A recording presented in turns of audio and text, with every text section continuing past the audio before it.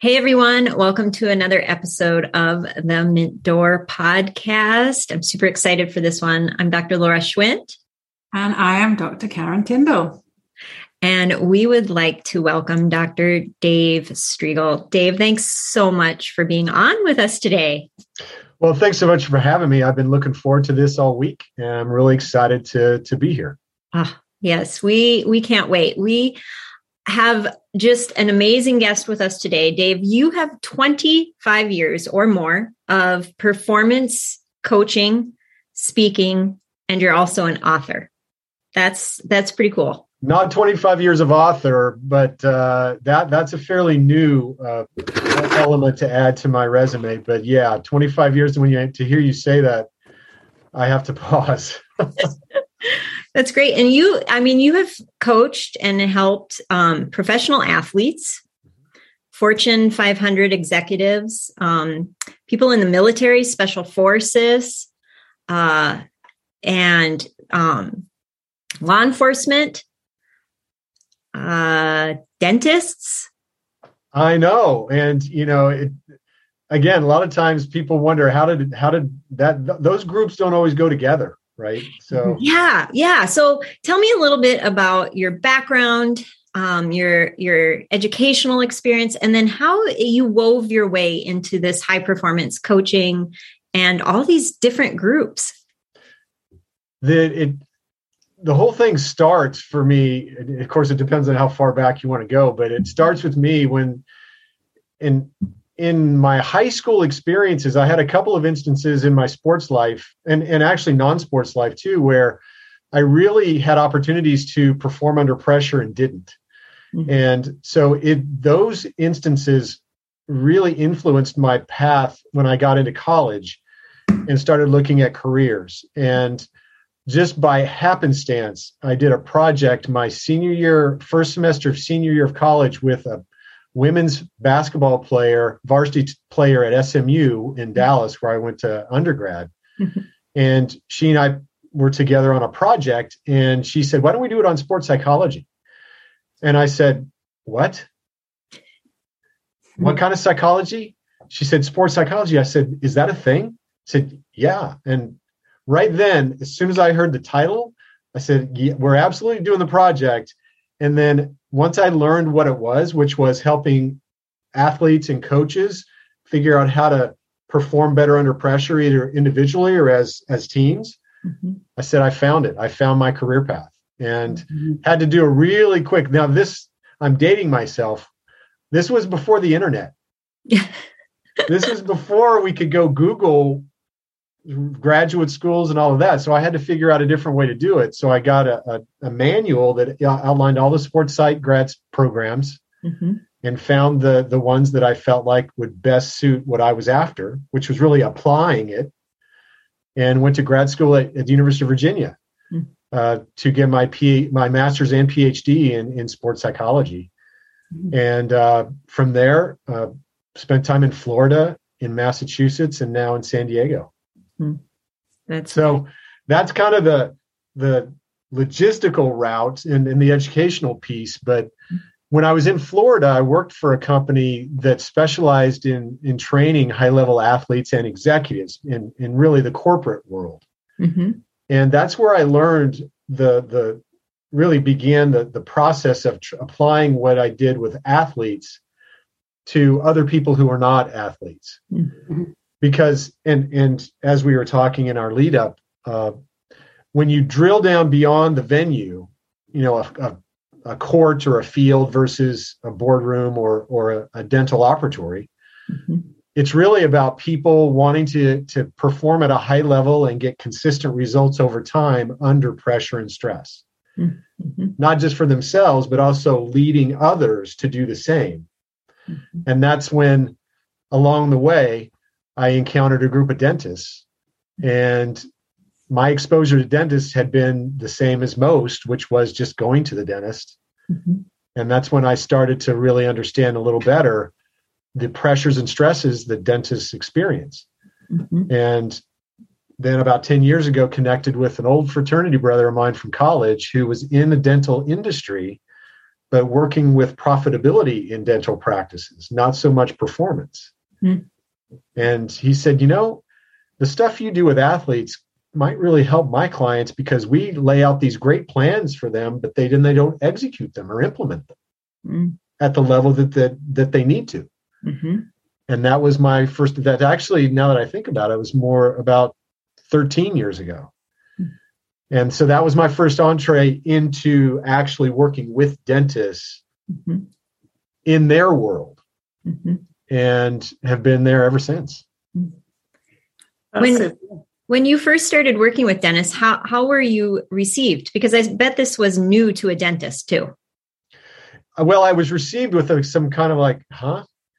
But once I had the opportunity to explain, it's really about my focus, and even my work now, I spend most of my time working with the dentists or the leaders in the practice on how to lead them, how to perform better themselves and be the best version of themselves as a leader, a communicator, because in the subtle difference is when everything's going well, it's real easy to communicate well and lead well, et cetera. It's when things go sideways and things aren't working. We have a global pandemic, things like that happen, that leadership and communication, et cetera, really gets tough. And the reason it gets tough is because many of us don't have the experience and ultimately the confidence that we're going to be able to say the right thing or do the right thing, make the right decisions. We pause, we freeze, et cetera. And so that's really where the transfer happens. And once I explained that my role is to help you be a better decision maker and communicator under stress and pressure, then the light bulb tends to go on.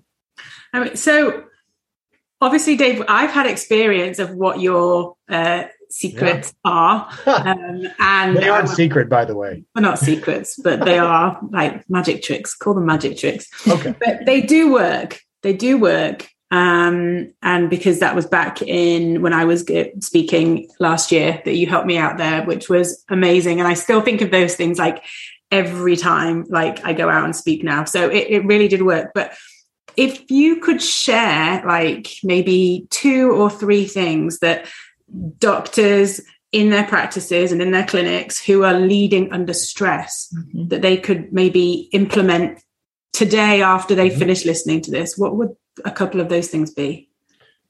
The first thing that comes to mind with that question is when you think about pressure is a perception.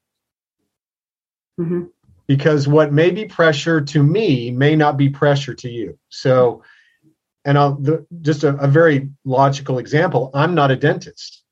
So if you were to put a handpiece in my hand and tell me to do anything with it, I've got no idea other than I could maybe draw on a wall. I could do something with it, but it would not be what it's intended for.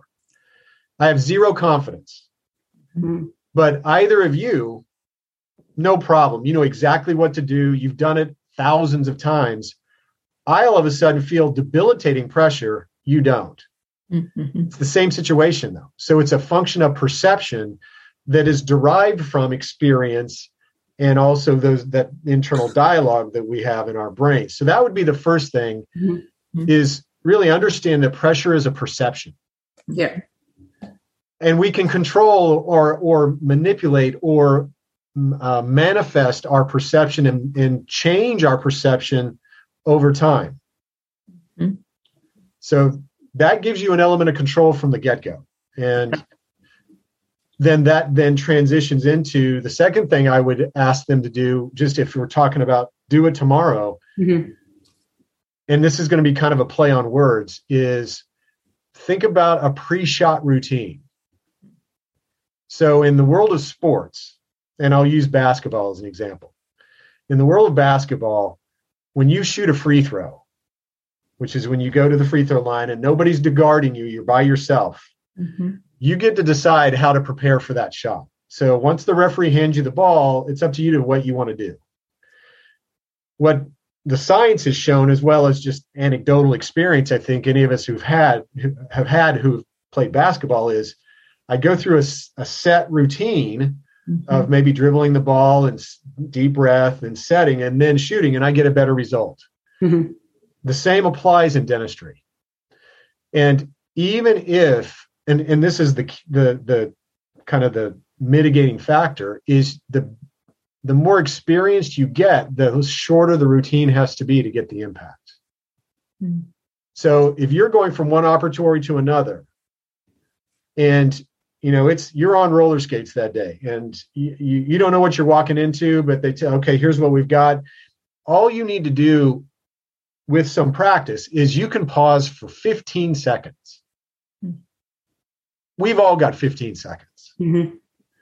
15 seconds. And if you have a combination physical and mental process you go through for 15 seconds, you can change your perspective on what you're walking into, mm-hmm. and then ultimately be present for that patient.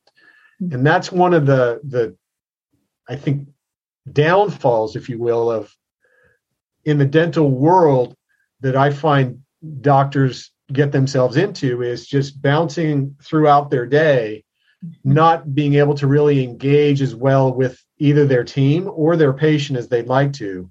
Mm-hmm. And then as a result, we know the results aren't optimal. So mm-hmm. just inserting a little, what I would call a pre-shot routine, mm-hmm. in between the various, what I think of as performances, can make a material difference. It may not be perceptible to anybody else, mm-hmm. but it would be to you. Yeah, that sounds like it will make such a difference. Mm-hmm. That's and hopefully no one's going to say, "Gosh, doc, you're 15 seconds late." No. If they, we got a different issue if that comes up. Yeah, you're 15 seconds late, but you're much more engaged and present with me. Right, and so that's I don't see a problem with that. Yeah. I wonder, and you probably have a great answer for this, but I'm sure with athletes and executive and doctors alike, there is a drive for perfectionism. Mm-hmm. And that can often lead to imposter syndrome, where mm-hmm. you just don't even feel like you're who you say you are. Do you find that across the gamut with all these different high performers that you work with? And if so, how do you help them through that? Well, the answer is across the board, to some degree, probably so. I mean, they may not label it that way, okay.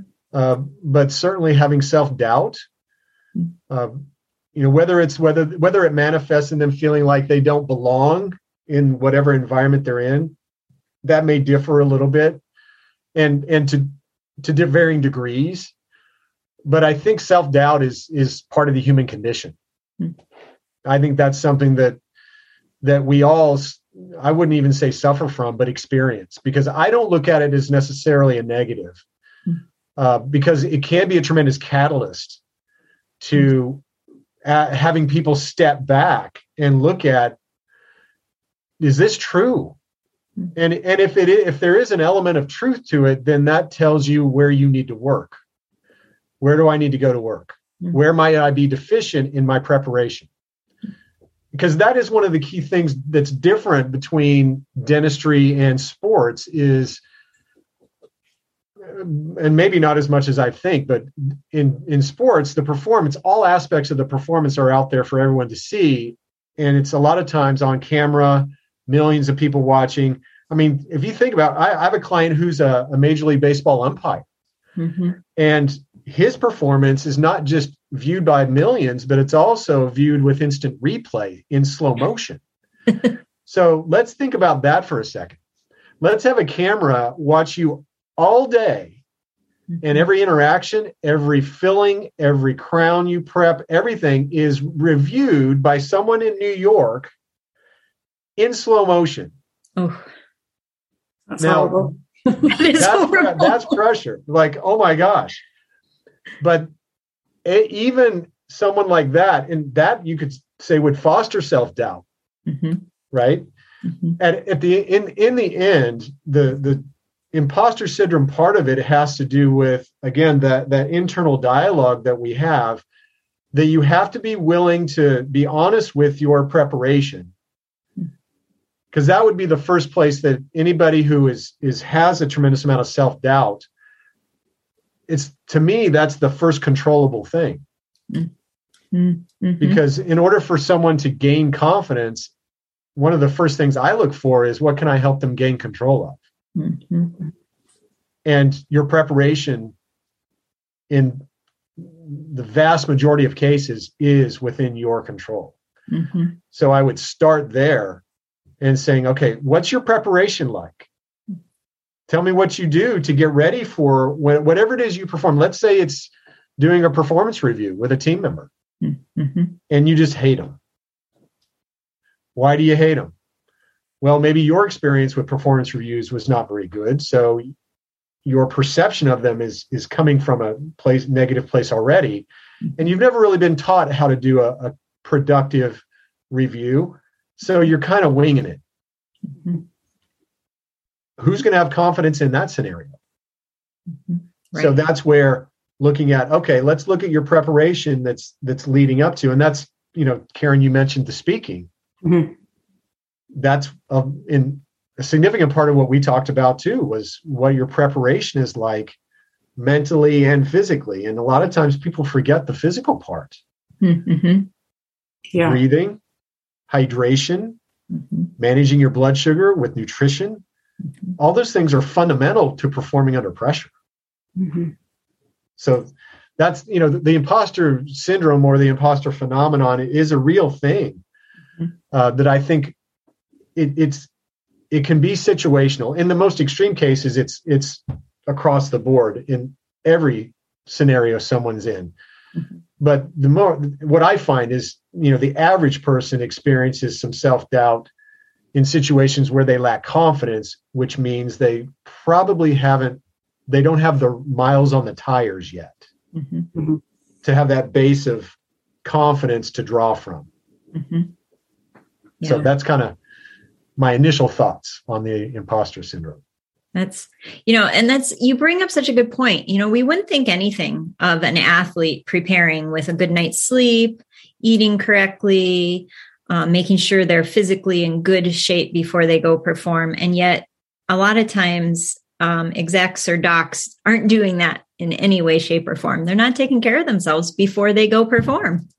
In fact, they're doing some things that really are counterproductive to that, based mm-hmm. on how they set up their schedule. Mm-hmm. And then you get into the perception of, you mentioned the kind of notion of perfectionism, and that's a close cousin of expectations, mm-hmm. and what we think we should be like, or what we're seeing our colleagues, what they're like in their practices. Mm-hmm. And if you are managing your life or setting up, evaluating yourself based on what everybody else is doing, if there's one thing social media has taught us, it's you've got to be really careful to judge yourself based on what others want you to see about them. Mm-hmm. Because I promise you're only seeing the good stuff. Right. You're not seeing the train wreck that is mm-hmm. happening behind the scenes, which is the reality. And mm-hmm. And that's really where I try to help people understand that performance at the higher levels is ugly. Mm. And why is that? Because everyone's good at that level. And so the incremental differences are small. Mm-hmm. What makes a difference, like we were talking about with the pre-shot routine, if you pause for 15 seconds to get your mind focused, mm-hmm. to be really present for your next patient, is that going to make a difference? No guarantees. Mm-hmm. But if it makes a difference in you hearing a patient in a way, you hearing a complaint or a concern they have in a little bit different way that makes you pause and help them feel heard or cared for, that to me is all I need to hear as to why it's a good idea. Mm-hmm. Yeah. Mm-hmm. I find I love how it's related back to like the sports psychology and the examples, and they're really easy. Like I love hearing examples because you can relate to it because you've seen these situations. But like obviously sport and whatever, it's random. sometimes things go wrong, and they don't happen as you would want them to. So what would you advise somebody like a doctor in their practice that a situation and something, like if they're in a game, it goes wrong, like quite often something takes a turn, you don't want it to go down that way, but it does. Yep. What would you advise people to do at that moment in time where all of a sudden your heart drops and you think, oh my God, what am I going to do? You mean like when you forget the words of your talk, like happened to me a couple of years ago? Something like that. Yeah, could be that. Yeah. Well, first of all, you look at the exit sign and think to yourself, I really would like to leave now, but then you don't because your training kicks in.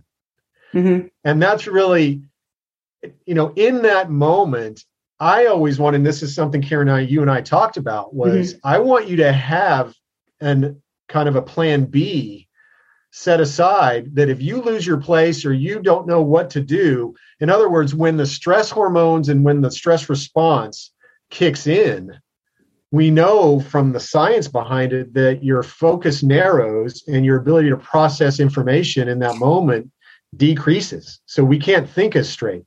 It's cliche, but it's true. Mm-hmm. So that's why if you have something that you know is a go-to, so in the speaking terms, it might be an exercise to ask of the audience.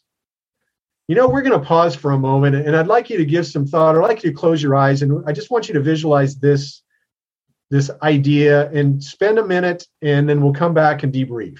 Mm-hmm. All that is buying yourself time to get your mind organized and say, what just happened and where do I go next? Yeah. But it's to have a plan already in place. And there's an interesting line of research about that when it comes to even the preparation, a lot of times we think of visualization and mental imagery as something, and it's very powerful. Mm-hmm. And virtually everybody we all use it in some way, but that's one of the tools that elite athletes like to utilize when they're not on the court or the field, right? As they play the game in their mind. Mm-hmm. But the research is starting to show that the visualization of playing perfectly is helpful, but it actually, if that's the only way you visualize, it can lead to a decrease in production or decrease in performance. Mm-hmm. And actually, it's the visualizing your response to things going sideways that enables you to derive confidence stepping into a high pressure situation. Mm-hmm. And it actually is a core of behavior change. Mm-hmm. So, for example, if you're trying to implement an exercise program in your life, just on a very basic level, what's going to help you be able to withstand or overcome the various barriers? Mm-hmm. It's not necessarily from visualizing everything going perfectly and every day going perfectly. It's actually visualizing what's most likely to sidetrack me. Mm-hmm. How am I going to respond to that? What am I going to say to that person? What am I going to do in that scenario? And walking through the top, 3 or 4 scenarios so that if something like this happens, if I forget the words, here's what I'm going to do. Mm-hmm. So that I find is one of the first things I'd say. Was it you who shared with me the story about a swimmer and his goggles? Oh yeah, well it's a well documented story about Michael Phelps. Okay. For those who don't know, he's the most decorated Olympian in the history of the world by a long shot. I think 22 gold medals or something like that. Amazing. So back in 2008, he was in the finals of the 200. I think it's the 200 butterfly, and he was expected to win, but what he didn't plan for was when he dove into the pool, his goggles dislodged and came off and filled up with water. And from the very beginning of the race, he couldn't see. So he was effectively swimming blind. And now what happens then? His training kicks in and he gauges his strokes off of the count anyway. So he knows how many strokes it takes from one end of the pool to the other if he's swimming at his top speed. So his brain just kicked into counting strokes, and then he knew exactly where he was in the pool. and he ended up winning. And I don't recall if he set a world record, but he might have. But they asked him afterwards, what happened? And he said, my goggles filled up with water, and I just had to make the best of it. And I just relied on my training. Mm-hmm. And my coach had taught me how to visualize. My coach taught me to visualize perfect performance. But what he didn't realize is I got bored. I got bored with it. So I started visualizing what I would do if something went wrong. So I had actually mentally prepared for something like this along the way. It's such a great story. I mean, it just goes to show, he'd already been there. He had already experienced it. So it wasn't as, it didn't give him as much pressure as it would have had he not. He didn't panic, right? He didn't panic because he knew all I have to do is count. Mm-hmm. That's it.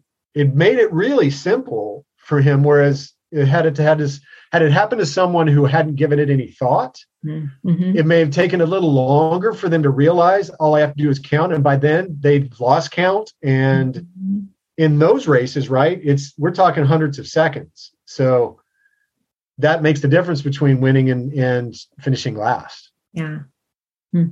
That's such great advice. We can use that with our kids. We can use that with our teams. Speaking of teams, our doctors work with teams. They depend on other people to get their job done. And so learning some of these techniques for themselves is wonderful, probably life-changing. But then how do you effectively translate that into leadership? Well, first of all, the first place I start with respect to working with a team is I want all of them to understand a little bit about the science of pressure and performance. Mm-hmm. And so I start by explaining a little bit of the neuroscience behind the threat response and what happens. And that, first of all, we all are hardwired with this response to stress and pressure. Mm-hmm. We all have it. In fact, it's a survival mechanism that's built into our brains, right? It's there for everyone. Nobody gets away without having this, at least under normal circumstances. Mm-hmm. So understanding that first, that this applies to everybody, and then helping the doctor derive some or kind of a framework that they can apply to the leadership of their team that has this neuroscience information at its base. Mm-hmm. And there's a model of the neuroscience of leadership that's been popularized by Dr. David Rock, who's the founder of the Neuro Leadership Institute. Okay. And it's called the SCARF model. And it's an acronym, SCARF. Okay. And it stands for status, certainty, autonomy, relatedness, and fairness. And through his research in his institute and all the work he's done in corporate America, et cetera, he's identified those 5 components as being primary to the threat response in the workplace. Mm-hmm. And as a result, the threat response that leaders need to pay attention to in order to minimize the threat response and keep their teams in that optimal zone. Mm-hmm. So a little bit of threat, just like a little bit of pressure, can be good. Mm-hmm. But there's that optimal zone where too much threat or too much pressure then starts to lead to a decrease in focus, performance, communication skills, and all those things. Mm-hmm. And so my initial focus point with any doctor is generally, you got to understand the brain first before you can understand and really be an effective leader. Mm-hmm. There's so much of this that they don't teach us when we go through our training and can really be such a game changer. No pun intended. I know we're talking sports, but such a game changer as far as your success and probably your enjoyment of what you're doing as well. I found that this SCARF model is something that I've used in a lot of different avenues. I think it's a powerful tool when you think of parenting, and you want, again, the idea is to help someone get in a place where they're going to do their best work. And if they're struggling because they're afraid, then you try to sort out what's really being challenged of these 5 things. And, there are other situations and other aspects to pressure and performance beyond the 5, but that's a great place as a coach or as a leader to start with, as to why is my office manager off today? What did I do something? Did I say something? What's going on? And just to go down the checklist of the 5 aspects of the SCARF model and say, okay, is one of these being triggered? Or perhaps even more? And so, like, for example, the pandemic, the pandemic shutdown and everything that everybody went through triggered the certainty was at a premium. And everyone had a tremendous amount of uncertainty. Which meant that we didn't have much autonomy. We had very, very little control over any of it. And then all the shutdowns, meaning we had to all isolate. The relatedness that we normally got from our teams and in the workplace was dissolved. And then ultimately, when we came back, triggered our status. Do I still have a job? And am I still as valuable as I used to be? And then fairness. The whole thing isn't fair, but then when I came back into my work environment, was I treated fairly? Was I given, the same job I had, or the same number of hours and all of that? And then we're seeing kind of ramifications and a cascade of things come out of that relative to compensation and, the labor shortage. All those things are kind of a byproduct of everything we went through. That was very difficult to navigate. And so my work actually got more involved during the pandemic with my clients than even before. I'm sure. Yeah. Who could have predicted that lovely pandemic would bring such well, and it still has lingering effects even now, right? It's sort of, we've kind of adapted to it, fortunately, but we still are seeing lingering effects of again, I mentioned the labor shortage and the labor shortage. To me, my mindset is I always try to see what's the productive takeaway. And from the labor shortage, it really is, it's telling us that we have to be more cognizant of the culture we're creating for our teams that is one that they want to be a part of. Right.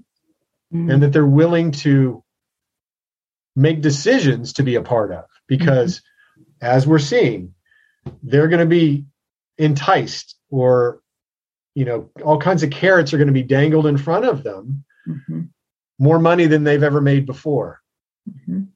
Name your schedule, things like that. And, I won't criticize anybody whose family situation or personal situation is one where, look, I've got to go because it's too good of an opportunity. I totally get that. In most cases, I have found it's not so much smoke and mirrors, but it's kind of a false narrative. They end up, team members might end up changing for the economic reasons, but the research shows that the reason they stay there, the reason we stay in jobs has to do with growth and connection much more than compensation. So what this whole labor shortage to me says is, take a look at your culture, docs. Is it a place that you would want to work? Is it a place that your daughter or son would want to work? And if you're not sure, then you've got some work to do. And then that's when they contact you. Yeah, of course. No, but at the end, in the end, just like all of us, we can only help so many people. I would rather they just contact someone who has knowledge in these areas, like yourselves and many of our colleagues, and just say, what can I do to make my culture and make this company that I've worked so hard to build, make it a place that people want to be a part of and are even willing to sacrifice on behalf of at times. Because we're finding, as we're seeing right in front of us, people are leaving jobs for very different reasons than they used to. Right. Well, and ultimately, I've always said that the energy of a place, it really defines its success. And if the energy is off because someone's there and they don't want to be, that those are things that need to be addressed, not just for your happiness at work, but for the patients you're taking care of, and ultimately your success. So I think that that's huge. I 100% agree. And there's a sequence of steps that I believe, business owners, doctors, dentists can take to help them be able to identify situations like that. I mean, look at it like a battery. Look at it like each of your team members has a battery. And that battery is either fully charged or some level of empty.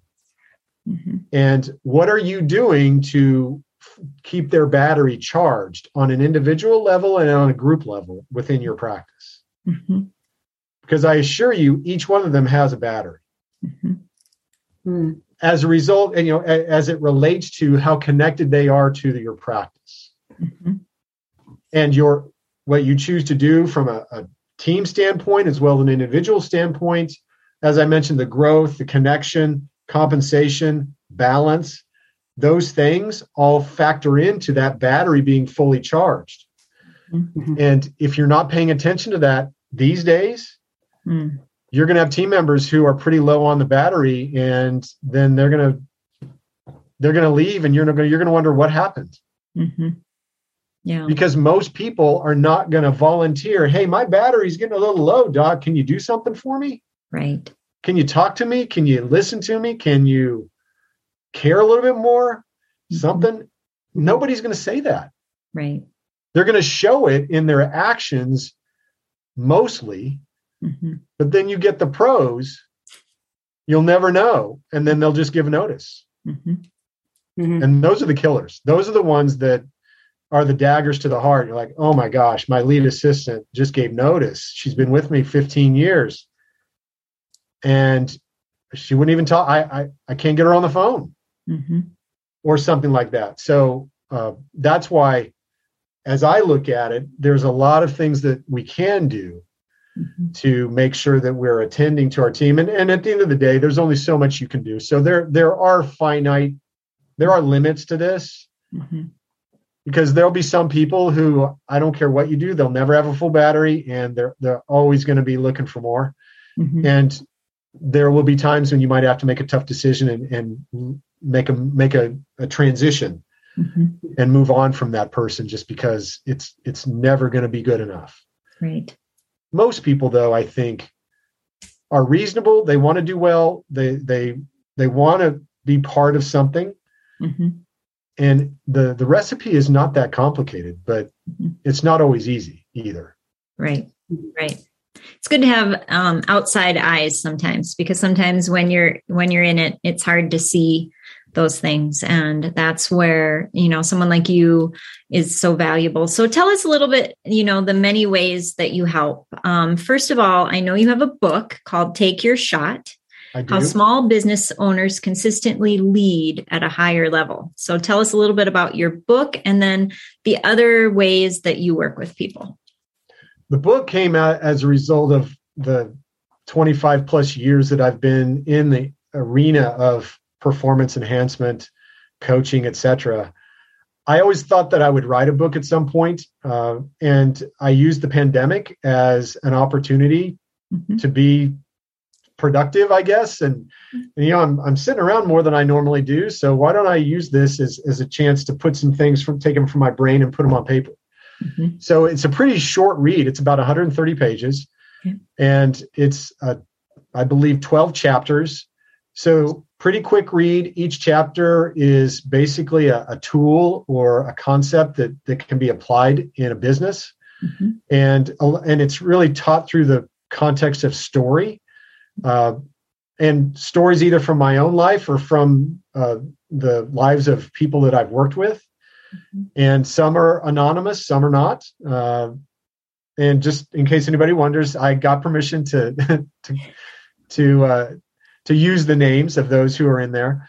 Mm-hmm. And I find that using real life stories is a powerful tool to teach. Mm-hmm. So I'm excited with that. As I say, it's the first one I ever did. It's a little scary though.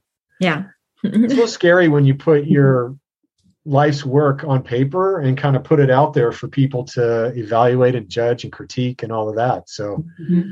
I had to apply some of my own stuff. But it is a good book, and I like my bookcases to be color coded. Like I put them in lines. So I think your book is sat somewhere there in that white section. Oh, okay. Good. Thank you. I appreciate that. I should have brought it to the screen and had it. That's okay. In the white section. It's right there. We can see you. Yeah. No, but the book is something I'm very proud of. But it's a tool, right? It's a conversation starter, etc. Because at the end of the day, the book is a lot of content and examples, mm-hmm. but there's still a gap between the book and their true implementation. Mm-hmm.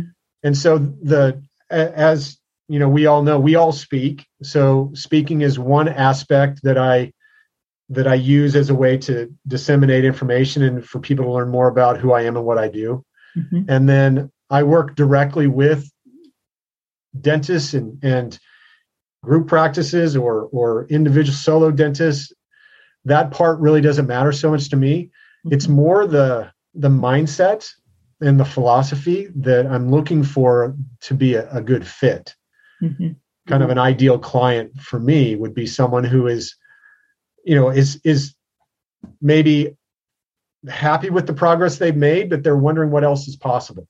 Mm-hmm. And they really want to pursue excellence, but they're also realistic about, look, I have a life. I'm not going to set, my family, et cetera, aside and devote everything to this, but this is really important to me. So I want to make sure that I get as much as I can mm-hmm. out of this experience in dentistry as possible and impact as many lives while still hopefully making a decent living and not having, not succumbing or falling prey to stress and pressure that too mm-hmm. often we see. Right. Awesome. Well, we have your website, which is drdavestrigl.com, and we'll make sure and put that in the show notes, as well as links to the book and other ways that we can find you. As we wrap this up, just let us know maybe your favorite way to decompress. Oh gosh. My favorite way to decompress, if it's just me, mm-hmm. is generally on the golf course. Okay. So I have a long history playing, not as well as many, but I enjoy playing, but it's more the environment that I'm really drawn to. Mm-hmm. It's being outside, it's walking, it's the kind of quiet nature of it. It's the beauty of a golf course. I like the challenge. I'm competitive in that sense, mm-hmm. but it's more of an internal competition. Mm-hmm. So on the golf course is probably where I would go, even if it's just to practice, if I had, a couple hours just to myself. Mm-hmm. Excellent. Awesome. Well, thank you so much for spending some time with us and giving us this valuable insight on how we can all operate a little better under pressure. Yep, you bet. And we look forward to working with you some more inside the Mitt Door. So stay tuned, everyone. Dr. Dave Strigl is a valuable insight that we will be tapping into quite often because he has so many pearls to share with us. So thank you, Dave, so much for spending time with us today. Thanks so much. It's been a real pleasure. All right. Take care.